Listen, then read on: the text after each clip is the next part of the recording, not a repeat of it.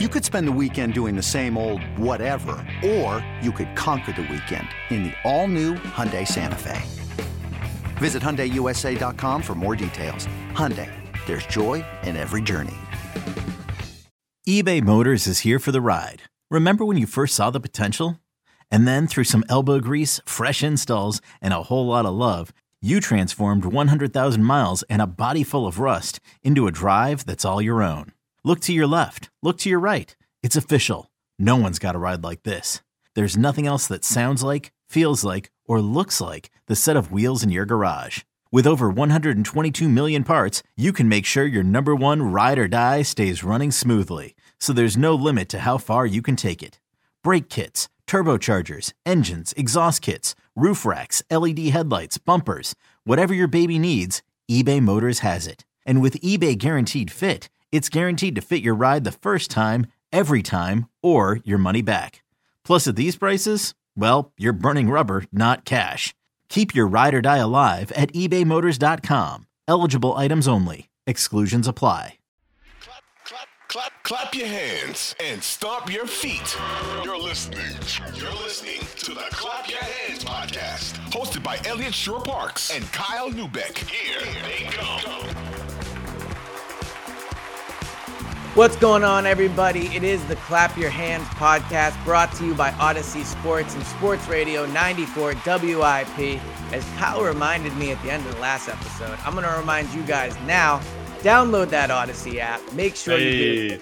There you go. Exactly. See, I'm a host again. I'm a host. All it took was one reminder from you. I'm coachable. But download the Odyssey app. You get all the episodes first. And also, leave a 5-star review. Ask a question. You know, look, you're already listening to the pod. That your phone is in your hand. Just leave that quick 5-star review. Ask a question, and I will promise you, I will make sure Kyle answers it. Or you could ask a question for me. I don't know why you would pick me over Kyle. But if you want to, we will answer whatever question you want with that 5-star review.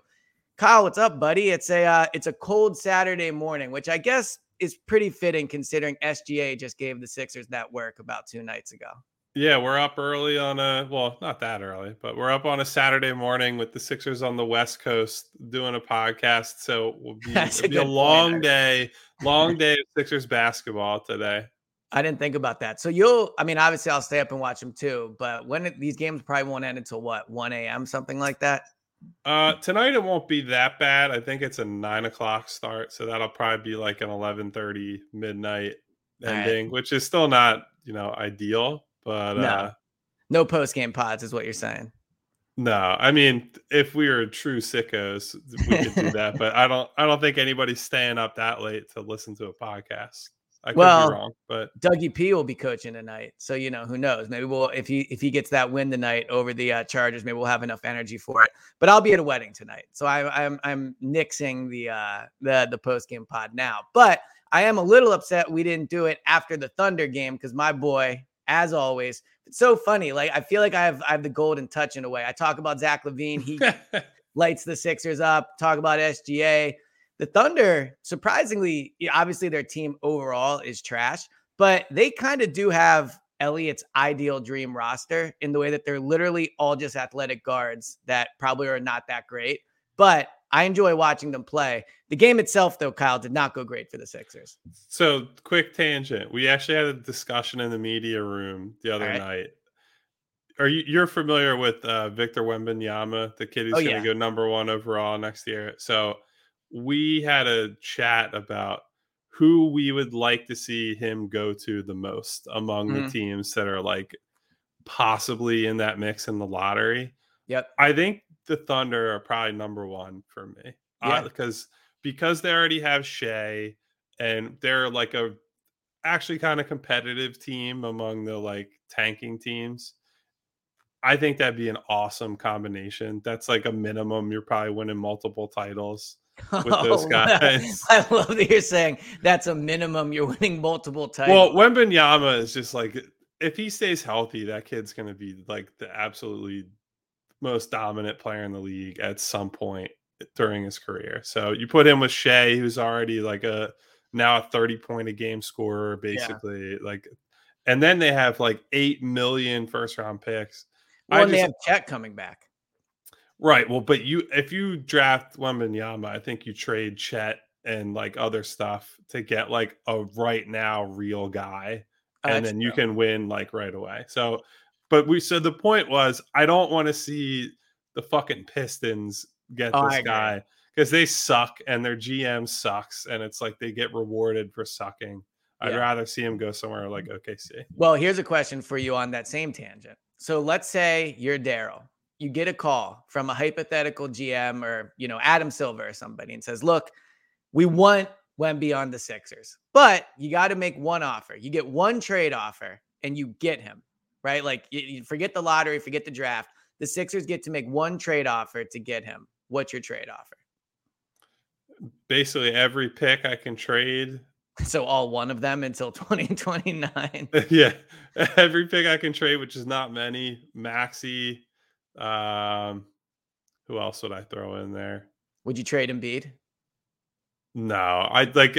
So the problem, I love Wemby as much as you can love a prospect. Like, looks awesome, but like, you can't trade an actual in his prime star for someone who might be one someday. Like, I think it's a more interesting question if you pose that for like the Shays and like the younger stars of the world that like they've already proven that like they can do it in the NBA. Like, we don't have any idea what this kid is going to look like in like a real.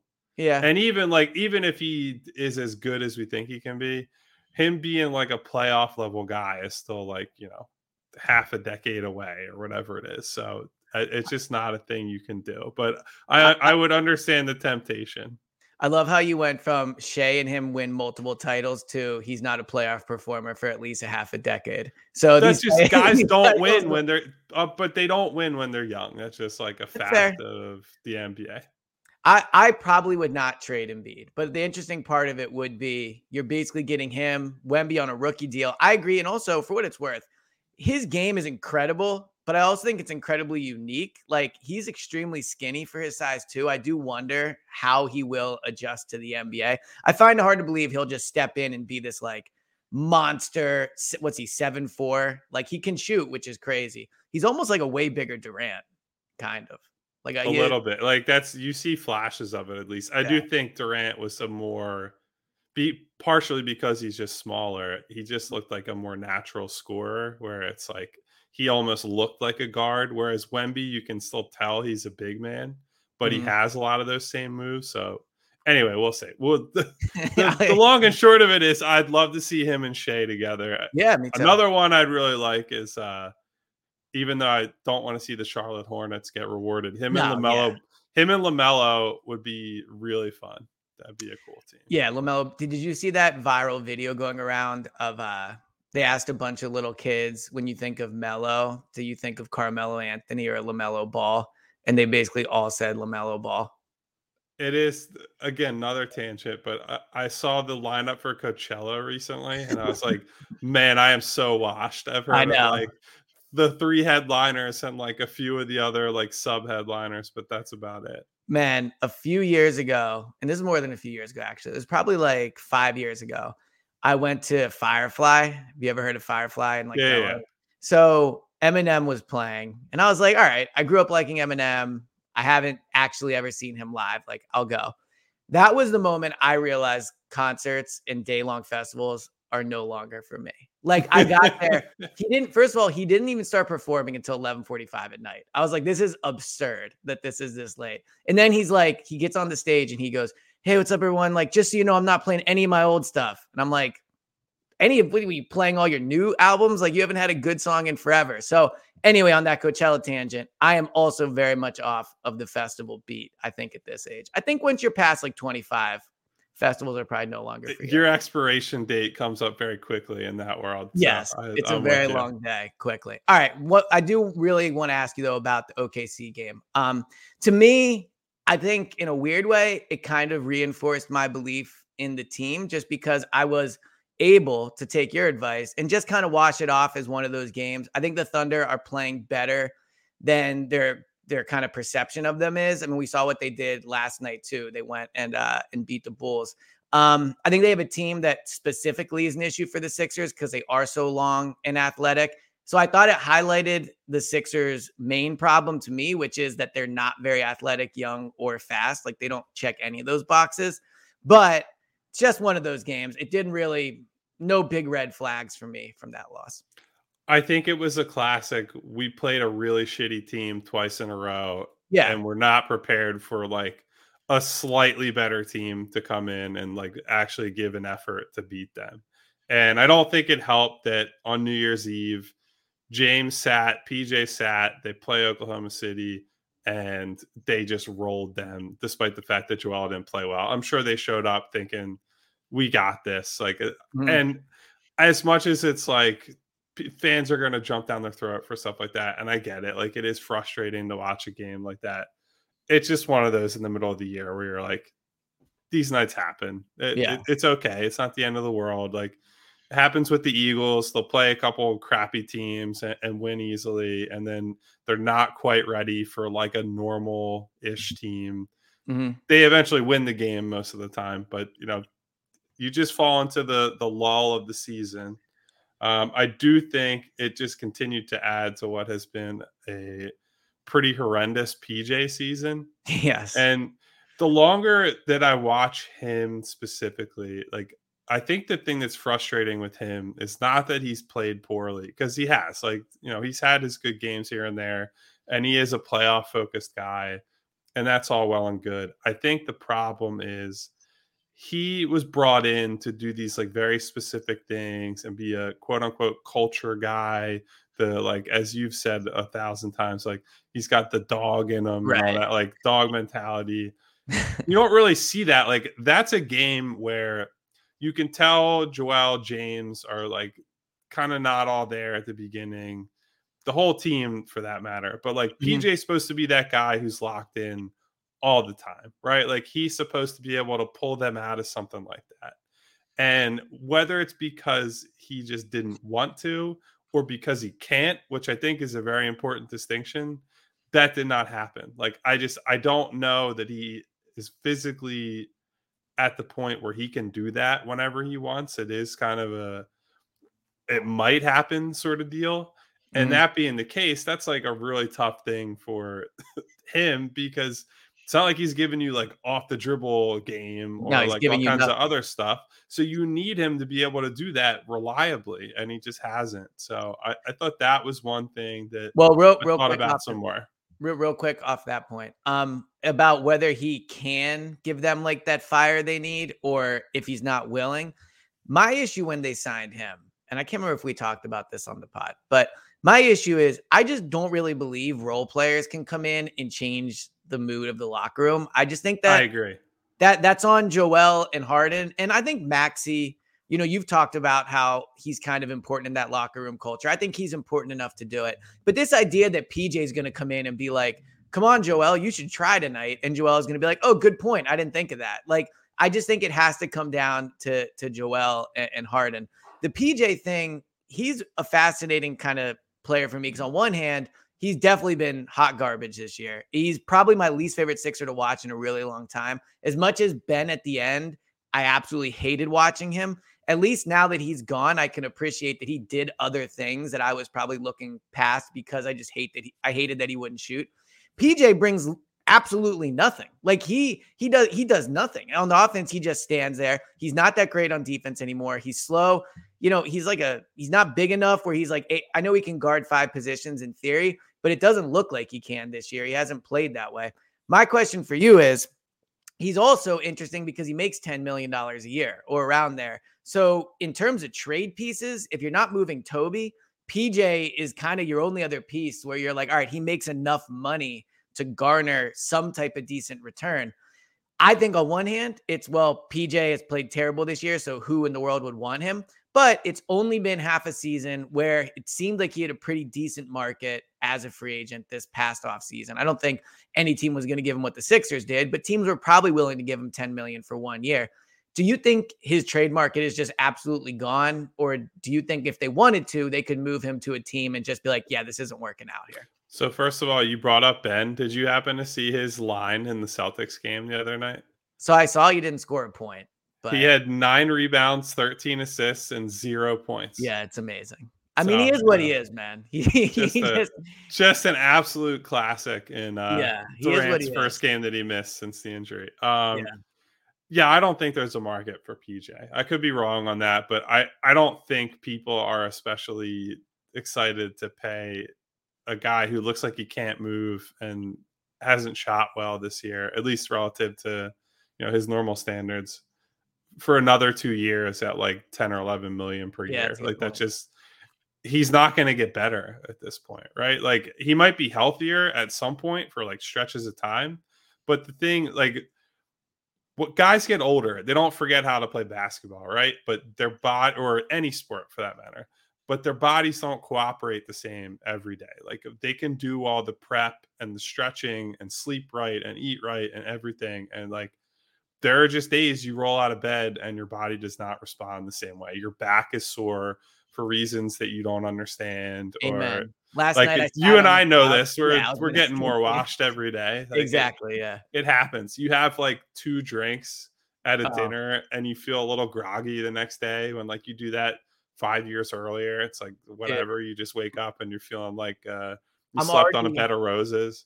I'm already dreading going to this wedding tonight because realistically, I'm going to drink. Like, let's be real. It's a wedding, but I'm just already dreading what tomorrow's going to feel like. So who knows? Maybe PJ's drinking every night and that's what he feels. Probably but I just think it's not even that though. It's like your body on like base level does not feel as good every day when you're older. And so that is not going to improve. It's more likely than not that he'll suffer more like small injuries or, like God forbid, like an actual serious injury, which he's managed to avoid most of his career because he just is at the end of the road for a pro athlete. Like that happens.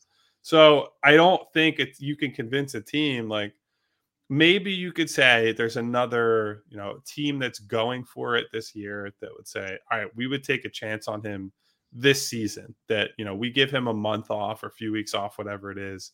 He might bounce back by the time the playoffs roll around. And then he becomes a very useful player against, the Milwaukees, the Bostons, the Brooklyns of the world. But, even then, if you're trading him to one of those type of teams, they need him to be good right now. And they don't really have players to send back to you that are going to help you. Like they're not giving up real stuff now, which is what you need for PJ.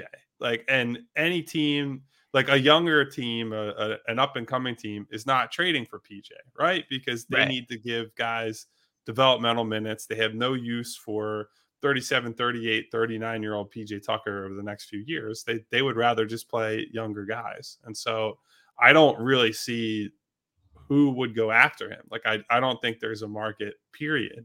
And so that, like, the salary, yes, would be nice if they could use that to match. But I just think it's a situation where they're painted into a corner and they need to just hope that he gets better. Like that, I don't think there's a fix at this point beyond saying he maybe sits for a few weeks and you get his body right. And, the All-Star break, I'm sure will be big for him, but this is what they signed up for. So that's, they're kind of screwed if he doesn't get better. Well, he reminds me a little bit. So with the Eagles, they traded for Robert Quinn. And they did it because they had a chance to win the title, the Super Bowl this year. And they're like, all right, we need another edge rusher. And so the idea behind it makes sense. Now, obviously, they didn't give him 3 years, $30 million. So that's one key difference in this situation. But they gave up a 4th-round pick, which is not nothing for a half-season rental. So Robert Quinn has been a complete disappointment. But if Robert Quinn can make one play that changes a game in the playoffs and they win that game, then the trade is completely worth it for them, right? Completely worth it. Yeah. The PJ thing's a little different because you still have him for, year 2 and year 3, but making it out of the second round is so incredibly important for this team this year. I mean, they have to do it. If they don't get out of the second round, there's no spinning it. The year's a complete failure. But if PJ in the second round can win you a game you wouldn't have won otherwise, or that, mythical dog that he has in him shows up and he like motivates Joel, right? Then it's worth it. So while he has been terrible and I hate watching him and I would trade him, he's not really signed for these type of moments in these type of games. He's signed for win me game 5 in the second round and be that difference maker. And if he can do that, then things will look very different. it's just going to be very painful to watch until then. This episode is brought to you by Progressive Insurance. Whether you love true crime or comedy, celebrity interviews or news, you call the shots on what's in your podcast queue. And guess what? Now you can call them on your auto insurance too with the Name Your Price tool from Progressive. It works just the way it sounds. You tell Progressive how much you want to pay for car insurance, and they'll show you coverage options that fit your budget. Get your quote today at Progressive.com to join the over 28 million drivers who trust Progressive. Progressive Casualty Insurance Company and Affiliates. Price and coverage match limited by state law. Another day is here, and you're ready for it. What to wear? Check. Breakfast, lunch, and dinner? Check. Planning for what's next and how to save for it? That's where Bank of America can help. For your financial to-dos, Bank of America has experts ready to help get you closer to your goals. Get started at one of our local financial centers or 24/7 in our mobile banking app. Find a location near you at bankofamerica.com/talktous. What would you like the power to do? Mobile banking requires downloading the app and is only available for select devices. Message and data rates may apply. Bank of America NA, member FDIC. Yeah, the thing that's really bad though is like, so PJ was very good last year. Like last year's one of his better years. He had a good playoff run. He obviously made a difference in that Sixers Heat series. Like felt like the personification of the difference between those two teams. Like made all kinds of effort plays. Right. And that's what you expect getting PJ, right? Like, and I still think he has a chance to do that. But the fact that he's been as bad as he is in the first year of the deal is really concerning, because the 3-year deal for $30 whatever million is essentially the tax to get PJ this year. Correct. Like, this was the season that was like, all right, we might get like one good year out of PJ, and this is it. We're pushing our chips in. We're going to have to live with some pain on the back end, likely some more injuries and some downturn from him. At least we'll get this season. The fact that he's come out in year one of this deal and looked as bad as he is, and it's not like he has a major injury, right? Like he's got a hand issue from a pinched nerve, and he's dealt with some other stuff. But this is without him having like a real problem. Like this isn't like I can't play, I sprained an ankle or did whatever, I'm out of the line, or even worse, like a ligament tear, things like that. This is just a nagging injury that he has been totally unable to, be himself while playing through. And so for that to happen in year one is really scary, because in theory, it's only going to get worse from here. And then you're stuck with, over $10 million in salary that is not really helping you. And there's nowhere to go from there. Yeah, no, I agree. I mean, I think of the $30 million you give him, you have to hope he's worth 20 this year. He's worth whatever next year. And then that final year of the deal, which he is most definitely going to opt into unless he decides to retire. You just hope at that point he's a contract you can trade and for a team that's looking to kill space. So one thing I want to do on today's pod, you wrote a really good article on Philly Voice, kind of midway point of the season, which you brought to my attention actually with the article and with a text. That is the midway point. 41 games in, the Sixers, I wrote their record down. That's how prepared I am. 25-16, fifth in the East at the midway point. So you did an article giving everybody a grade, a report card for the midway point of the season. So I want to do that today, talk about, all the players on the roster, top to bottom, obviously a little more time on the big guys. We're not going to go into Jaden Springer continually driving back and forth. He got an incomplete for me, so we can just skip over him. Well, I gave him a D for Delaware. So, I mean, at a certain point, I will say, like, when's this guy going to be a contributing player? He was a first-round pick. Year 4? Yeah. I mean, right. So that'll be our Jaden Springer discussion for the whole pod. But we basically just did PJ. So maybe we'll just start this by giving PJ his grade and then move on from there. I mean, do you want to go first? I know what I'm going to give him, but so I felt like I was pretty generous to him. I gave him a C-. Yeah. I mean, I gave him an F. Like, let's be real here. He's been, which is honestly, and I'll say, I think that's fair. Like, I don't think that's a crazy. He has not been good on a night-to-night basis. Right. I curved it in the sense that, like, I do think a lot of the problem is just that he hasn't been right. And like, I'm not in the business of like punishing someone because they're hurt. Like that sucks and it's bad. And there are team building issues because of that. But I feel like beginning of the year, he looked great. Like he wasn't who he was in Miami, but he shot like something ridiculous, like 55% from three over the first like 2-3 weeks of the season. Mm-hmm. And then Harden gets hurt and the wheels came off. So, there was a stretch where it looked like he was going to be the guy they thought they were getting. All right. You've convinced me. I'll go to a D-. I'll move up. You're right. D-. Fair enough. Fair enough. All right. So let's get into the main players on the team. Joel Embiid. Do you want to go first on this, on what you gave Joel for the first half of the season, and just kind of summarize, I guess, what you've seen from him? Yeah. So he gets an A because his numbers are like 2K numbers. It's absurd, the production he's putting up this year. I will say, if we were going to curve it based on who he is and what our expectations are, I probably would have dinged him and brought his grade down for some of the like lackadaisical efforts at the start of the year. Games like OKC where like he scored 30, but that was a 30 that came like late in the game where they're already kind of out of it. He's in foul trouble. Like, there have been some games that I didn't like leading into the month of December that I think he mostly has cleaned all that stuff up. But, he's had like some of the best performances in Sixers history this year. Yeah. And like, he's kind of at an undeniable level of production, and they're a top 5 defense. And he's like one of the only good defenders that plays a lot of nights. So I can't give him anything other than an A, but I do think even within that, it's like where you have a gifted student in a class and the teacher gives them an A, but then sits them down and is like, look, man, some of these papers you're submitting are bullshit. Like, I know you can do better. Yes. So there is a little bit of that for me, but by and large, I think it's hard to give him anything other than an A. Real quick, what'd you think of Doc taking him out in the OKC game? Didn't you take him out with 3 fouls and like sat him for a little bit? The game kind of got pulled away. What'd you think of that decision? So I thought he was going to do the opposite. When he had 2 fouls early in the game, he let it ride. And I was like, oh, that's nice. Cause I hate that foul trouble is a thing that I think coaches get wrong all the time. I would prefer to see them just let guys play through fouls. Cause like, if you sit, like Joel sat the final 7 minutes of the second quarter, he might as well foul out at that point, right? Like he's missing 7 minutes of game time that you personally have just said, I'm not giving him those minutes. So like whether he fouls out or not, you already took those off the board. So I would rather see guys play through that stuff.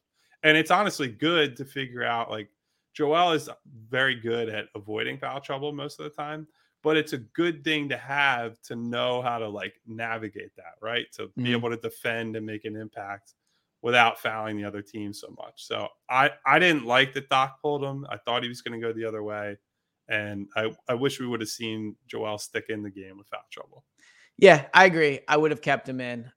So my grade for Joel, I think your analogy about a gifted student that gets like 92s, but the teacher knows could get a 98 is probably the perfect one. Because there's no denying Joel has been one of the top, 5-6 players in the NBA this season. I mean, 10 if you really want to be critical of him. So he's had unbelievable performances. And to a certain extent, he's swayed me a little bit back towards where I used to be with him, where I can appreciate what he does.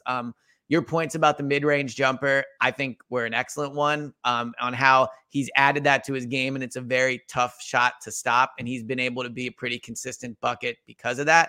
As much as I lean towards guards, I will say when he doesn't play, you can tell how much the team misses somebody that they can just go to score because they have nobody else.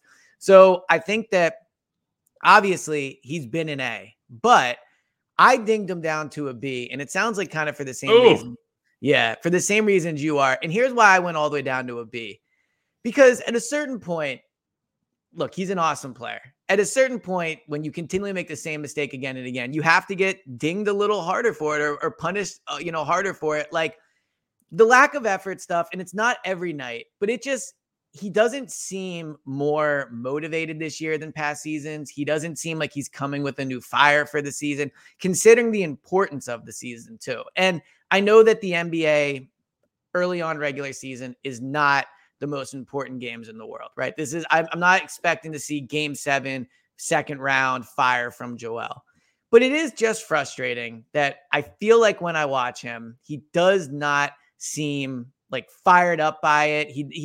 I think the team's main lack of effort problems, as we've talked about, comes from the top. Like, as much as we want to blame PJ for it, the team is a reflection of the leadership. And Joel, I think's main problem is he just takes some nights off or stretches of the game off or looks disinterested. So he's an unbelievable talent. He's been better this year than I think I expected, as you put it perfectly. He has had some of the best games in Sixers history this season. But the moping just gets to me so bad sometimes. So I'm going to put him all the way down to a B. He's an A student. He's an A talent. But, I used to thrive off effort points in college because I didn't get great grades, but I got the full effort grade, right? Joel is getting dinged on the effort grade, which is completely within his control. And that's the most frustrating part for me. I think I went all the way down to a B. Well, let's put it this way. I've been the Joel in class before. So I understand him. Like, clearly not Joel on a basketball court, but no, in a classroom setting where it's just like, I sleep through 70 minutes of an 80-minute class and then get an A on the test. And the teacher's like, the hell am I supposed to do with you? Like that a teacher actually told my dad that growing up. They're like, I don't know what to do with your son. He just kind of like doesn't really care or pay attention. And then he gets a good grade and I don't really know what to say to him about it. So he's like, don't worry, he's going to grow up and talk about basketball. So whatever. Yeah. I mean, I don't think anybody would have predicted that career trajectory, but so like, I get it. I still give Joel an A, but it's one of those where it's like, I know and that's why, like, I feel like with my writing and in the podcasting, like, I feel like I've challenged Joel a lot. I agree. Year. Like, I don't think a lot of people want to use the Doc excuse and like, oh, the coach sucks and blah, blah, blah. And we'll get to him at some point. But like, as Joel goes, the team goes. Like, when you see him show up and play hard, everybody else follows him, and it's that simple. And I think he has to understand that. I think he showed a better understanding of that over the last, we'll call it like 2 months or so. The start of the season was just bullshit from him and just not acceptable. And I said it at the time. Yeah. So as long as he continues more of the last couple months compared to like the start of the year, I think he's going to have an A+ season. He'll be right there for MVP discussion end of the year. Yeah, he'll wake up in the last 10 minutes of the class like you did and just bring that A home. All right, James Harden. I'll go first for James. Okay. James Harden has proven me wrong this year. When he signed this offseason for taking less money, for trying to win and all this stuff, I thought it was a joke. I made fun of him. I said, yeah, you're not taking less money. You're just not that good anymore. And this is what the market dictated. I could not have had lower expectations for James Harden coming into this season. I thought the trade looked bad. I called him Ben with a beard. I was wrong about James Harden. He has come in this year, and to me, he's not more important than Joel. Joel's the most important player on the team. But I do think there are times where you watch this team at their best, where you can see Harden is the engine they need rather than Joel, because he's a better passer. He's been excellent this year. He's averaging 11 assists, the most he has since 2016. He's shooting 38% from three, second highest of his career, and the best since 2011. He's been everything I think the team could really hope for this year. Ultimately, it will come down to how he plays in the second round, which is the same for Joel, which is the same for all this team. But if you would have said to me, this is the type of Harden you're getting for the first half of the year, I would have laughed at you and said you were wrong. And I would have been wrong. I think he's been way better than I could have expected. He does get dinged a little bit for the effort thing like Joel does. I think he's just as guilty of that at times. But I think he's looked way better. I think he's been mostly what the Sixers asked for when they traded for him. So I'm giving him an A. I think that he has been in some ways their best player this year. When I consider dinging Joel for the effort, I think Harden has been really, really good. So he's on the B+ A- cusp for me because he is an absolutely horrible defender. And it'd be one thing if he was just bad. He's bad and doesn't give a shit. So it's like the worst combination possible. There are times when he gets beat because he doesn't take angles correctly or whatever. Right. There are also times where he's just like standing around, doesn't care, doesn't get back in transition, whatever. And like, that's who he is. Like, we knew that. Like, I'm not saying this is some new development. There have been low light montages made of him during his Rockets days, whatever. So he gets dinged for that for me, and also for the fact that there are definitely times and matchups where he can't get by guys anymore. Like there are certain guys that are just too athletic for him. But I would say by and large, that has not been a problem most of the year. The burst has been better.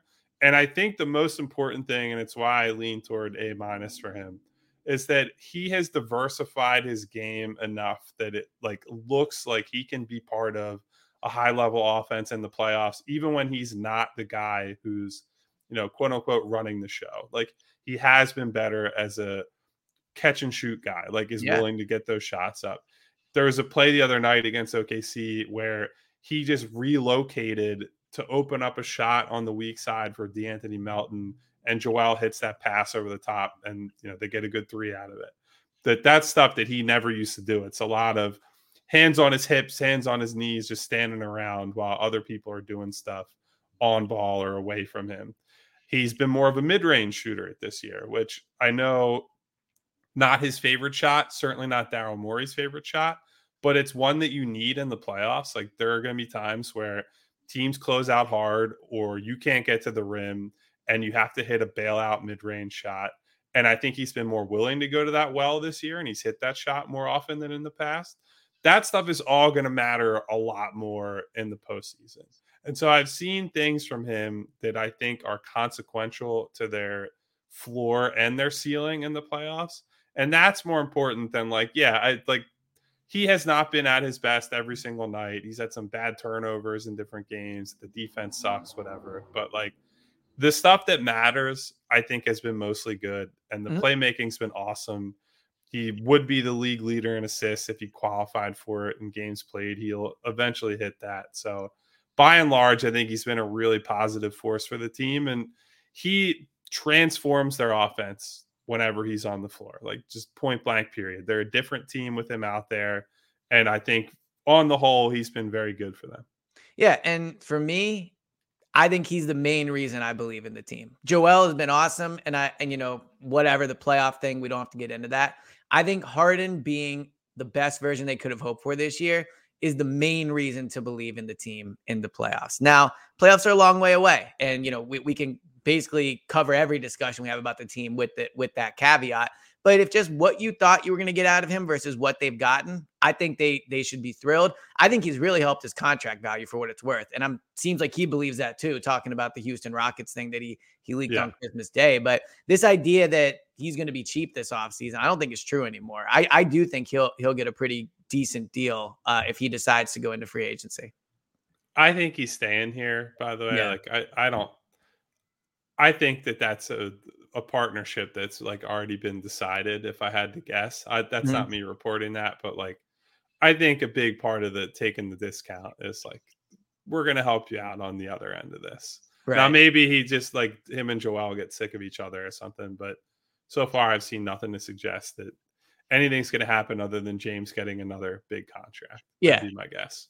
And I think he's earned it more than he would have this past offseason. All right, next. Tyrese Maxey. You want to go first for New Balance's own Tyrese Maxey? Yeah, congratulations to him once again for securing the bag, by the way. I have to make sure I say that. I gave him a B. I think he was probably at an A level to start the season because he was doing just everything they needed him to do. He's awesome shooting, giving them some juice in transition, looked good playing off of Harden.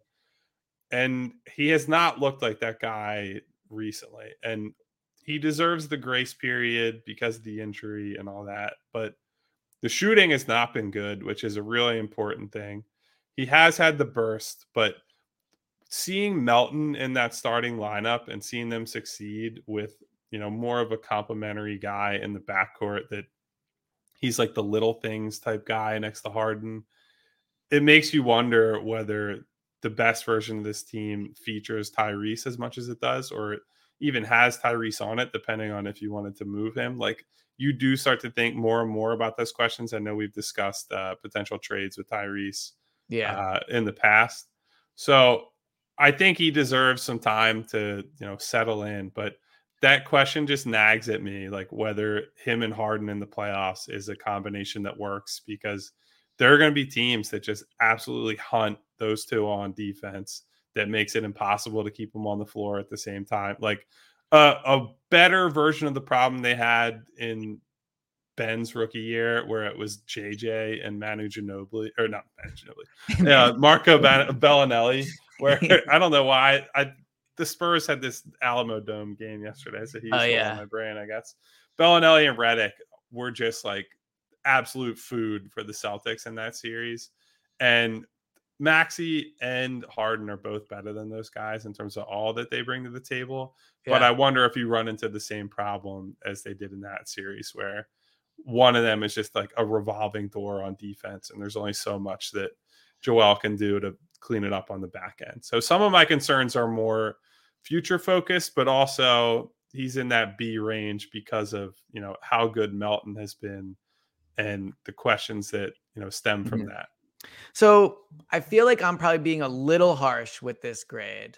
And I do think a lot of Maxey's problems that I have with him, or like giving him this grade, is because of the team around him. I think if he was on OKC, for example, he would be a much different player, at least further along. Sometimes I watch him on the Sixers and it feels like he's caught between two places where he's not getting anything run for him like he is, like Harden and Embiid are.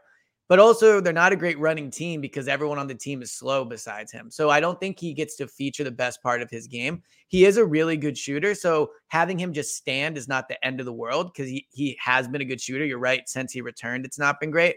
And he's dealing with a foot injury. But I gave him a B minus, because to me, I was hoping to see him take a step forward this year. And he kind of just looks like the same guy. But I think part of that is because of his role. But I was hoping he was going to look a little more like a player that would be the guy, a guy that could, you know, give you not 28 points consistently, obviously, but a guy that you felt you could run the offense through a little bit more than they are. And I was thinking about this and debating this with some of my friends. Do you think he's still worth a max contract? When you need mealtime inspiration, it's worth shopping Kroger, where you'll find over 30,000 mouth-watering choices that excite your inner foodie. And no matter what tasty choice you make, you'll enjoy our everyday low prices, plus extra ways to save, like digital coupons worth over $600 each week. You can also save up to $1 off per gallon at the pump with fuel points. More savings and more inspiring flavors make shopping Kroger worth it every time. Kroger, fresh for everyone. Fuel restrictions apply. It's an interesting question. I personally probably do not want to give him that level of contract, just because small guards, the barrier or the hurdle you have to clear there on offense is so high. Like you have to essentially be Dame Lillard to be a max level guy at that size and be that bad defensively, or be as much of a potential target defensively. And I don't think he's going to get there, because I like, the one concern I have with him on offense is that when you see him in those units where he's like the guy, there are a lot of times where he just like can't get by people. And it's not guys who are like great defenders either. There's not a ton in terms of like real ball handling craft where, you know, he's crossing guys over, and it's a lot of speed, and like, that's great. And if you can use that to your advantage, that's awesome. But like, you're not always going to be able to beat everybody with speed. And there are going to be times where you're just going 100 miles an hour and you fling a layup off the backboard that caroms the other way. You're running into the stands off the miss, and they have a 4-on-5 going the other way. So I do have some concerns on the offensive end too. Now, if he shoots as well as he did end of last year, started this year, that's all moot. Like, because if you can drag people out, it doesn't matter if you really have any other moves. But I do think about that a lot, because the numbers with him as like the lead guy are not very good. And we're starting to get to the point where that should change, right? Like, that happening in his first couple years, who cares? He's deep enough in his career at this point. He should be able to, if he's the offensive player we think he is, he should be able to anchor these units. And I do think there have been some encouraging moments lately. There was a game recently where I thought he had an awesome, you know, solo ball handling stint, but by and large, it's like he has to be next to somebody like Harden, who's doing a lot of the heavy lifting as a playmaker and a table setter to get him where he needs to go. So my thing with the Maxi Max contract is I do think on one hand, the way the league is set up, you almost just have to give it to him because he's your only good young asset. He's your only really good young player with upside where you could look and say, okay, this can be a guy that could be a great player for us in 5 years. I don't think you can say that for Harden or Joel at this point. So on one hand, it's a simple discussion. You give him the max contract. On the other hand, I don't think he right now is not a player that is worth $36 million a year or whatever that max would be. He just doesn't give you enough. I think he's a role player at this point. Now, again, it could be because of the situation, right? I mean, you talked about the ball handling and all that. He doesn't get a ton of opportunity to do that because Harden's here. And then he was also playing with Ben. So I don't think he's been given a chance to develop. But the issue is Harden is probably back next year. Joel is definitely back next year, barring him demanding his way out. So at what point does Maxey become worth that money? And I just don't know if he is. People love to rip Tobias for his contract. It could kind of be a similar thing where you're giving Maxey all this money and he's basically just an elite 6-man / really good runs the floor guy for you. So I think it's an interesting discussion for them. I think they'll probably just end up doing it. But I would be lying if I said that part of me would be a little interested in trading him just so you don't have to give him that deal and flip him into, somebody. It's tough now because he only makes like $3 million. But at the end of the day, I'm just a little more hesitant. I also wonder if everyone's so sure Maxey is worth a max deal, why isn't D'Anthony Melton? D'Anthony Melton does a lot of the same things Maxey does. He's bigger, or at least I think he has a bigger presence on the court. He's just as good of a shooter. I know Maxey has a higher ceiling, but I don't get how we can say Maxey, you got to give him the max deal. But with Melton, you definitely wouldn't. Yeah, well, I think Melton's going to get a lot of money on his next deal. He's not going to be on $8 million a year. Would be my prediction there. With Tyrese, we mostly agree. Like, I just don't. I think he's going to get the max because that's just like what happens with good players coming off rookie deals. And we're going to see this too with Jalen Hurts when he signs a new deal. Like, it's always easy to love somebody as a fan or even like a quote unquote objective media member when they play well on a cheap deal.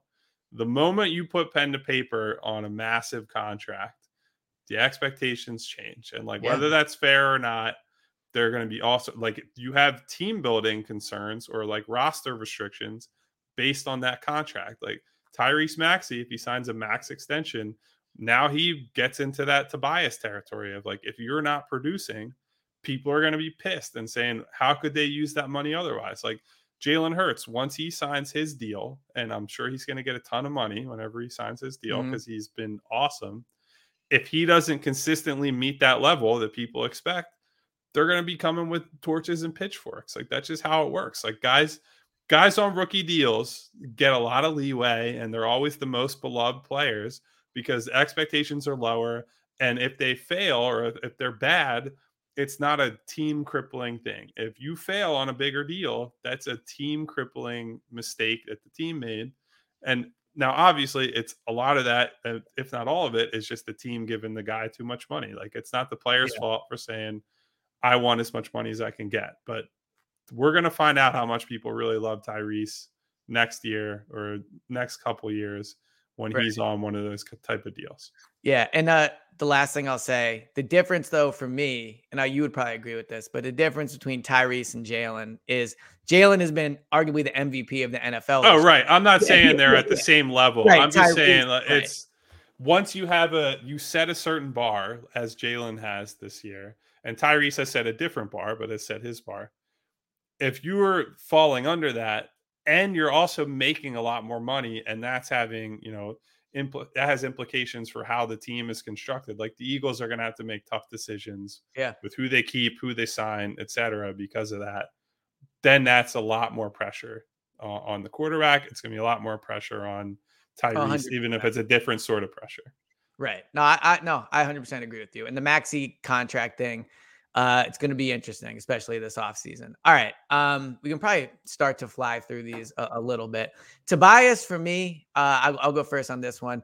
I gave him an A. I know he had that really great stretch, and he's probably cooled off a little bit since then. But I think if we want to take away effort points from Joel and Harden, I think Tobias makes up for whatever cold stretch he went through by earning effort points, because he has clearly worked to change his game. He's been everything that the Sixers could have hoped. 38% from 3 on over 5 attempts. I just think he's been an A player for them. And he's even gotten to the point where, look, I'd still trade him for Zach LaVine, but I'm definitely not just giving Tobias away. I think he fits kind of perfectly for the role. And you've made this point. He fits perfectly for what they need in a way from the number 3/4 guy. To get back to the Maxey thing, he just makes a ton of money. So he's obviously going to be in the trade discussions, but I definitely think he gets an A so far.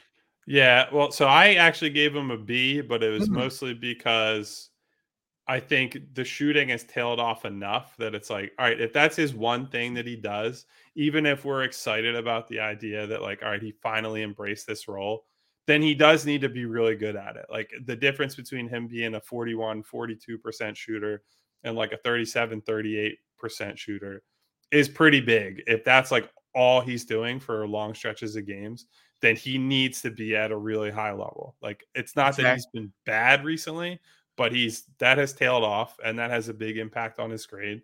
I do think that he has not helped with the rebounding problems, which I think, a guy his size and, relative level of athleticism, he should be a better rebounder than he is. Like he has fine raw numbers there, but the eye test suggests that like he's getting beat over the top or with speed and things like that. Like I think that's a problem.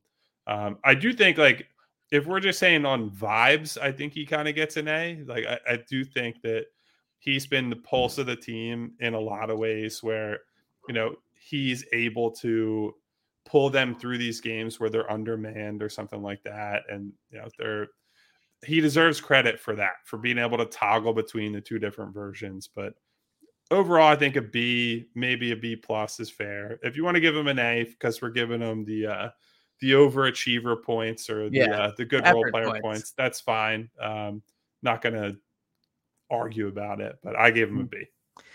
Speaking of rebounding really quick, I think sometimes, at least for me, as someone that's not a trained NBA expert in watching like rebounding, it can be tough to tell who's a good rebounder, who's not. I think I've discovered the best way to do that though. If you bet on a player to rebound, there is, whether over or under, there is nothing like watching a game when your eyes are sealed on that player being like, go get that rebound. And you can find out how much they really want to rebound. Like Dejounte Murray, watch him for a night. I know he does rebound. The night I watch him, like that dude doesn't want to rebound. So the next time I need to figure out if a Sixer needs good rebounding, I won't bet on them. Not ethical, obviously, but it's a good way to do it if you're a Sixers fan and you want to figure out who's a good rebounder and who's not. DeAnthony Melton, what would be your grade for him?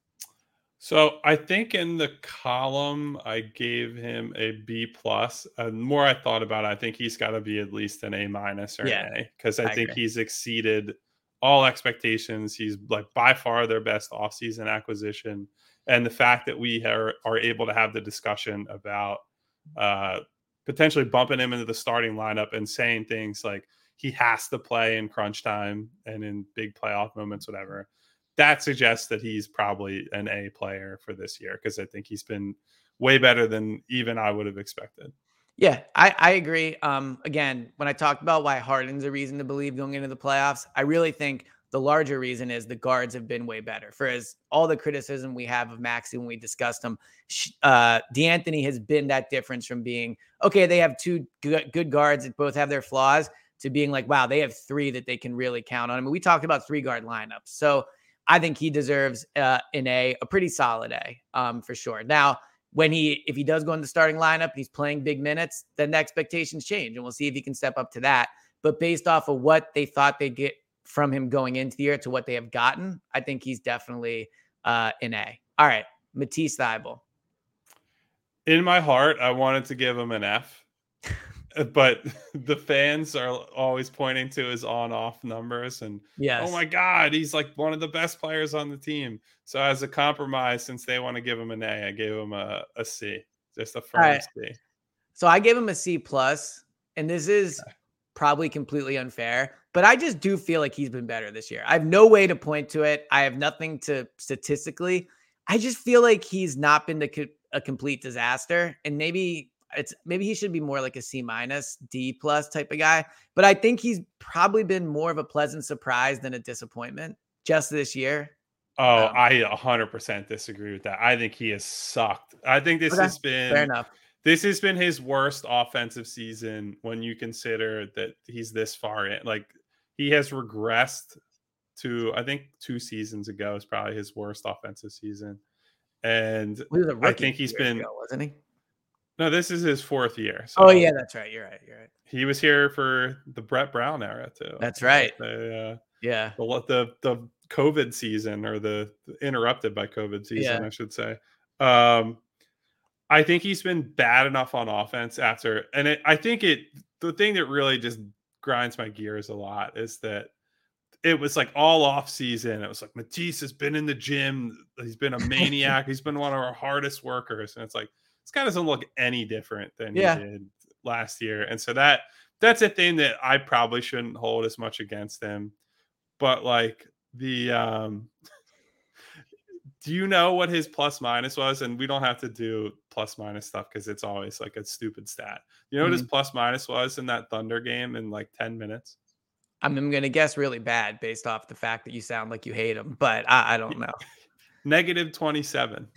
That's pretty impressive. In like 10 minutes. Yeah, it's pretty and I believe somebody that one of my Twitter followers posted a thing or like tweeted at me, said that was the single worst plus minus of anybody who only played 10 minutes of anybody in the league this year. You would think it would have to be, if not league history. I mean, -27 in 10 minutes, that's pretty hard. All right, you've talked me down. I'm at a D+. I'll say this. I am skewed on him because I just don't believe in him as a playoff guy, period. Mm-hmm. Like, I'm at the point with him. He's like the role player Ben for me, where the shit he does well, I don't think matters that much. And the things he does not do well, I think are really important in a playoff series. And so I'm like, I admit to if you want to call them biases there, I admit to those. I don't believe in him. And like, he has had some good games. He had some good stretches, but ultimately I think teams don't guard him when it matters. And that's the most important thing. He also commits a ton of dumb fouls, which if you're thinking, those drive me crazy. I love that Doc brings him in on a lot of like end of first quarter, end of third quarter subs for defense. So and on press row, we're always like, it's like 50-50. He's going to foul this guy. Yeah. Here. And on threes too. Like it's insane. All right. So Shake Milton, I give him an A. I just think he's been good this year. He looks more legit to me than he does this year. Frankly, maybe it's just, I had low expectations, but I'm kind of in on Shake. I think he's been good. I gave him a B, but you could probably talk me into a B+, A-. I think it's been a great bounce back year for him, and a little bit underrated that he helped pull them through that stretch where the backcourt injuries, like Melton got a lot of the shine. But I think Shake deserves a lot of credit. And he looks contract year Shake, baby. He's fighting for that next deal. Exactly. I think he looks like a guy that could give you 8-9 minutes in a playoff game. Like, I think, he could, score a little bit for you. All right. House Jr., the second F for me of everybody here. I mean, the dude basically doesn't exist. Like, I forgot he was on the team for a bit of a stretch. He went in a few nights ago, and for a brief second, I was like, who's this guy? So I gave him an F. I mean, I don't know what positive he's done this year. And he didn't get a ton of money, so it's not like he got the 3 years 30 like PJ did. But he was signed also under that kind of gonna bring that dog type of thing, and he's just on the bench all the time. So I gave him an F. I gave him a D. I definitely could have been convinced to give him an F, but I didn't say this in the article. I wanted to give him a D for dummy because he's just done a ton of stupid shit, like a lot of the same problems as Matisse without offering the same upside defensively, where he's causing lots of turnovers, whatever. I do think there's still an outside chance that he is like a guy they need to rely on in the playoffs, because I think he's a big enough, athletic enough guy that he is a switchable defender you throw in there, and you can play like a just switch everything type lineup, and that helps. And he'll make enough threes to make teams pay. He is the weirdest shooter of all time, like shoots on the way down, which is what you're taught not to do the first time you play basketball. And he takes corner step back threes, which should be like borderline impossible. I've seen you getting the footwork down for that. He Yeah. shoots like, it feels like 90% on those and 0% on like basic catch and shoot jumpers. True. And I just cannot figure him out. But yeah, has been bad, is out of the rotation right now, rightfully so. Could get a failing grade at the end of the year. I'm putting him at a D for now as like you're on notice, buddy. Like, get your act together. Yeah. Well, I gave him an F, so he's on notice for he has to improve to pass the ESP course here. Absolutely. Wait, actually, we're real quick tangent. Hilarious locker room guy, which is why I think I probably give him a little bit more grace. I could see that. I mean, it seemed like he certainly, he was the bubble guy, right? Wasn't he the guy that he got himself he's like off trouble. the court. Yeah, off the court, he's a little more interesting than on the court. All right. The last kind of interesting one, we'll do it maybe as a duo. Paul Reed and Montrezl Harrell. I have a take that I'm probably going to regret, but dude, Paul Reed is overrated. I'm so sick of the like, play Paul Reed. He's a fine player. I don't think he's that much better, if even better than Montrezl Harrell. Montrezl Harrell is playing at a point where he'll score like 18 points or 17 or whatever, and people still don't give him credit. Paul Reed, because he's giving back 25 points at the other end. Whatever. Paul Reed scores like 4 points, and you would think it's like, oh, why isn't this guy playing 30 minutes a game? Paul Reed is a fine player. Again, fine player. But I like Montrezl Harrell. I think from what I've watched, I get he's bad on defense. And again, this maybe my defense doesn't matter bias showing in. But I don't know. I think on offense, especially Harden, when he's on with Harden, I think Harden's made him look like a decent backup center. He's weirdly sized, like he's kind of undersized for that role. But I gave them both a B. I'm not going to sit here and give Montrez an F just because people want Paul Reed to play. I gave them both a B. I gave them both C's, and so I think there's a middle ground between what you said and like the fans who are like dying to have Paul Reed play, 15 minutes a night every night. Like I do think people probably take some little things that Trez does on offense for granted. Like he just knows how to play within pick and rolls with Harden, where he's a pretty good short roll passer. Like he'll hit the open guy in the corner if the defense collapses on the middle of the floor. He's got really great hands. Like he plucks down balls that are like at his knees that like no guy should be able to get those. Like somebody throws some of the passes he gets to you in a pickup game, you're like chewing the guy out. Like, what the hell are you doing to me? Like, why are you expecting me to catch that pass? He catches those passes reliably and turns those into easy dunks and layups. Like those are things that you shouldn't take for granted. And I do think Paul has improved on offense, where I think his craft as a finisher has been better this year. You've seen him sort of figure out the nuances of playing and pick and roll. But like you watch some possessions and James is telling him like, do this, like trying to tell him to go somewhere. And Paul's just like deer in the headlights. Like, what are you asking me to do? There's a play in the Thunder game actually where James like chewed him out in the middle of the game because he was pissed that now James also had a horrible turnover because of this, like threw it off somebody's leg. So that was part of it. But there is a level of inexperience with Paul that you can see shine through. But that also is why you need to play him more. Like he does need to get reps, or you're never going to be able to leverage. He is a way better defender, is like longer and more athletic than Trez is.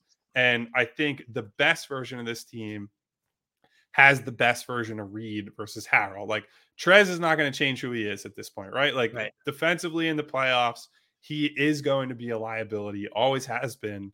And he's not as good of an offensive player as he once was. So like, to me, you should be spending this time trying to get Paul to where he needs to go. Because like worst case scenario is you play Paul second half of the year, he doesn't get where you need him to go. And you say to Trez, like, we just need you to be the guy you've been your entire career. Like his arc doesn't change. Like you don't need him to do or learn anything more. It's be the same guy you've always been.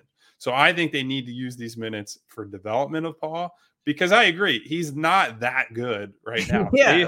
They have gotten destroyed in his minutes. Like if you were to look at all the on-off stuff, they don't win the minutes he's in. And not only do they not win them, they often get their asses kicked. Now, we could parse through who he's playing with and when and against who and all that. But like the fact of the matter is, there has not been evidence to suggest like they got to have this guy on the floor. Like that I 100% agree with.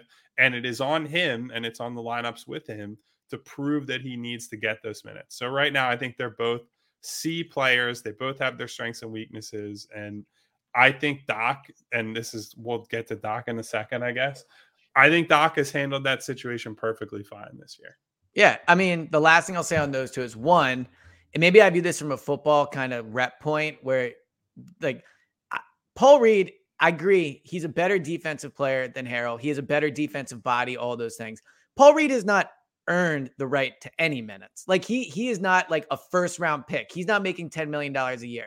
Paul Reed is getting minutes because of the roster's issues. And so you develop him for that, but it's not like they have some organizational commitment to developing Paul Reed, I guess is how I feel about it. But then with Harrell, as much as I hate the whole, dog, whatever, blah, at least I will say he feels like he's committed. When he's out there, he tries hard. He shows effort. I thought the latter thing was dumb that he did with Giannis, but whatever. I mean, he's been more of that guy than Tucker and House has been. So I don't know. I'm not as down on Harrell as other people. And I'm sure I'll, look dumb where in the playoffs he gets absolutely torched. He's going to suck like he always does. Yeah, and just get torched by good teams. But he's a backup center. That's why he's a backup center. All right, Doc Rivers, to continue, I guess, the trajectory of Sixers fans being mad at me. I gave him an A-. I mean, I don't know. They're right there with the 1 seed. I know they're not. They're the 5th seed, but they're right there. It's certainly within grasp. Embiid's missed time. Harden's missed time. Maxi's missed time. I think that overall, you can nitpick certain things, taking Embiid out with the fouls, whatever. I think he's been mostly a good coach. So I gave him a B. I probably lean more toward B+ on further reflection. Like I think most if not all their problems are not a product of him, right? Like, and if you look at the things that are like active decisions that he makes, I think he's handled a lot of the roster battles well, right? Like this has not been a situation where he just plays quote unquote his guys through bad minutes or like tough stretches. Like Matisse Thybulle has a bad game. He's only playing 10 minutes and Doc is pulling him. PJ Tucker is struggling. He doesn't play crunch time. And we see 3-guard lineups. We've seen Doc do more of that experimentation where they're playing 3-guard lineups. They play small ball to start a game when, Joel is not playing. They use small ball and they end up losing the game to Milwaukee, second game of the year. But small ball in the fourth quarter gets them back into that game with James leading the way. He has navigated this season about not as well as you possibly could, but has done well in a lot of ways. Like the underman lineups, they've done well when they've been missing one or perhaps multiple stars at a time. The Reed Montrez thing that we just talked about, like, I don't think he's mishandled that. I think he gave Paul like a real chance to be the guy. He was in the lineup for, a few weeks where he was the primary backup center. Yeah. And they got killed during those minutes. Like, I mean, right. I'm not going to sit here and say, no, Doc, just keep playing him no matter what happens with these bench guys. Like, that's just not how it works. Right, because he's not a first-round pick. He's not making a ton of money. They don't – yes, sorry. He's just – like, your backup center is not someone – like, a developmental backup center is not someone you build the entire team identity around, right? You don't just keep saying, well, we think he might be something someday, so we're willing to just punt these minutes for, like, 3 months to get Paul Reed more playing time. Like, that's just not a thing. Especially when everyone they can afford to do. Especially when everyone wants you fired for what it's worth. But even still, they're fighting for playoff positioning. Yeah, the East is really tough this year. And where they finish in the standings is going to have a huge impact on whether they can get out of the second round. Like, they could end up, if they're in 5th right now, I think they end up higher than that. If you end up in a 4-5 matchup with Cleveland, who's got Donovan Mitchell playing awesome this year. Yeah, it'd be tough. They have a tough front line. Like, I think Joel will handle them, but like Darius Garland too, like that's a really good team that you'd have to play round 1, let alone then you're playing Boston on the road in round 2, potentially. Like that's bad. Like, yeah, comparing that to like getting to like 2 and you play, I don't know, I'd have to look at the stand, but you probably end up playing like Atlanta, who's been mostly trash for this year, or a team like that. Like, that's a real difference maker. And then maybe you play Brooklyn, or with Brooklyn wouldn't be great because they've looked better once KD got his shit together. They're also a fake team though. So, but you could also play at home. So like, these games matter. You can't just throw games away for developmental purposes. So I think Doc has done a mostly good job. I know people don't want to hear that, and that's not what the perception is, but like, I am more understanding of the frustration with him than people would think. Like, I get the playoff failures that he's had. Like, I'm under no illusion. You play the Miami Heat in round 1, that he's a better coach than Spoelstra. And I think that's a matchup that they would have to fear, even with Miami struggling for most of this year. But for what he's had to do up to this point, Doc has done a perfectly fine job. I think it's a B+ type job. Yeah, and look, Spoelstra is a good head coach. I will say, if I'm not mistaken, he's only ever won a title when he had LeBron, for what it's worth, right? So, I mean, again, Doc had KG and Ray Allen and all those people. But yeah, so I agree with you on Doc. And I think at the midway point, the team has been mostly a success, despite the struggles and the injuries and stuff. I think if you would have told me at the beginning of the year, they're right around where they should be, considering Harden's been better than thought, and Embiid's been mostly healthy, missed some time, but I think they deserve credit for that. So, all right. Anything else? Well, we had 2 more guys, but we'll just grade them real quick. Niang and Korkmaz. Oh yeah, that's right. I forgot Niang. So I gave Niang an A. He does what he does. He's shooting better than last year, basically. And then who was the other one we missed? Ferk, you said? Korkmaz. I said C- for him. I gave Ferk an F. He's a complete, he's a complete non-factor. He's been here for how many years? He barely plays. He demanded a trade. I mean, they re-signed him for what they get. He makes like $5 million, if I'm not mistaken, or something like that. Listen, that contract might come in handy. Yeah. I mean, look, his best asset at this point isn't even the trade value because he barely plays. So I gave him an F and Niang an A. All right. I gave Niang a B because he's basically comes down to his shooting. His shooting's been good more often than not, but when it's not, he is like, you might as well just send him to the locker room. Yeah. He's not giving you anything. I would agree with that. All right. Well, this was fun. It also took longer than I expected. I think that's the longest pod we've done. I was going to say, yeah, like I have more to say, but almost like we should wrap it up and save this for the next pod. But all right. So the Sixers play West Coast next week, which means a lot of late nights. Good for you, because it sounds like you're a night owl. Bad for me, because I like to be in bed by 10:30 at the oh man, latest. Yeah, I can't even imagine going to bed that early. Oh, it's the best. Put on Seinfeld, fall asleep. That's just the perfect night for Elliot. But so they play tonight, Saturday night. I think they play tomorrow night too. Okay, so maybe Lake Show tomorrow night. Might be a Monday pod, I think. I was gonna say, it sounds like a Monday pod is brewing. That's all right. So we will be back, and we can just call it now. I can do Monday morning. Oh no, yeah, I can do Monday morning. So we'll try to be back on Monday morning, if not Tuesday, but probably Monday morning. All right. No more final thoughts, I would guess. Anything else you got before we wrap this bad boy up? No, we got to let producer James go. So I know. You can see in his eyes he's ready to bounce. All right. So this has been the Clap Your Hands pod. Thank you, everybody, for listening. We'll talk to you guys next time.